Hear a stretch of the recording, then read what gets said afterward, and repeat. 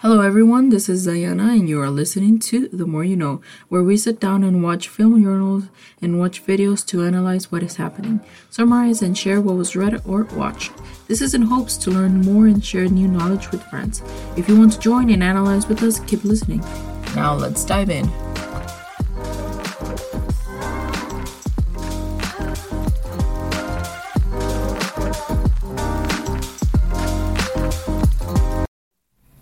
Hope you are having a good morning, good evening, good night, whatever time you are watching this. But today we're gonna dive right in and we're gonna be analyzing two poems by the famous Emily Dickson. We're gonna be analyzing Because I Could Not Stop for Death and The Soul Selects Her Own Society. We're gonna be analyzing each of them, discussing how she uses certain words in the use of literary devices to support the theme, as well as discussing how her unconventional poems have left a lasting impression on literature. To start off, who was Emily Dickson? She was an American poet, not well known while she was alive, but rather after her passing in 1886. Not many people knew of her poems while she was alive, other than it was rumored for her brother and her sister-in-law to know of the poems. Not even her dad or mom knew of them. But after her passing, more than 100 poems were found and were later published. And her poems became widely known across the nation, as it was clear that she had unconventional grammar. And we say unconventional grammar since she had this type of grammar at her time. Now it's a little more common, but during that time it wasn't as usual to have the ability to use vivid imagery as well as she did. But in the first poem analyzed today, Because I Could Not Stop for Death, Emily Dickson talks about an uncomfortable subject for many: death. She seems that she did not fear death, but rather sees death as something that shouldn't be feared, but instead a transition to the afterlife. Emily, not like everyone else, she didn't fear death. She saw it as a transition to the afterlife and just something that shouldn't be feared. In the poem, she uses symbolism and refers to death as a kind man who stops her. She's personifying death to tell us that death is something that shouldn't be feared, since death is really the only thing that we have assured in life, is the only thing that's inevitable for us in life. It's just a natural process of life. Like mentioned before, she was widely known for her ability to use vivid imagery, and this poem is no exception. She states, "We slowly drove.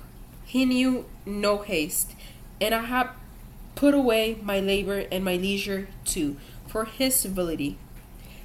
She uses this imagery of riding a carriage with death, and then as they slowly pass through the different stages of life, they create like an accepting and a peaceful tone, reinstating the fact that she's not scared of death. And then after reading the second piece of poetry, The Soul Selects Her Own Society, we can, as soon as we start reading the poem, we can see the main theme of the story, which is self-sufficiency and the power of having a choice. You have a say in your life. You choose what you want to do with life, no matter what other people say or what they expect of you, what society says of you, or anything like that. I really think that Emily Dickson was ahead of her time, really. She was having these opinions and these views that are so ahead of her time. Back then, no one had these views. No one dared to have these views of having your own choice, especially women. Well, really only women. In this case, they did what was expected of them, which was to marry, husband, have kids, have a family. In this poem, it's incredible how she can use her thoughts so ahead of her time to say that you have a choice. You don't have to have a husband and have those kids. You don't have to be with someone your family chooses you to be just because of, that's what society says. Like, that's what it was like the mindset back then, right? But in her poem, she states, "The soul selects her own society, then shuts the door to her divine majority. Prison no more." She's using personification of the soul as a selective being who shuts the door to those who don't meet her standards. She is saying that she can choose what life she wants to lead with and with who. And the phrase of pressure from society and certain expectations, like it said before, she tries to remain true to herself in the face of adversity, reinforcing that the idea of individuality is a powerful choice that can help people navigate life's challenges. Overall, Emily Dickinson's poetry has left a really big impression on literature, as her poems have been studied since being found until this day. Like I'm doing right now, we're studying her poems, proving the point. And the way her poetry was written with an uncommon use of grammar and the use of vivid imagery makes her poems very unique. Not only was she ahead of her time grammatically, but also wrote about subjects that are still relevant in today's world, like love, nature, and death, and the power of having your own choice.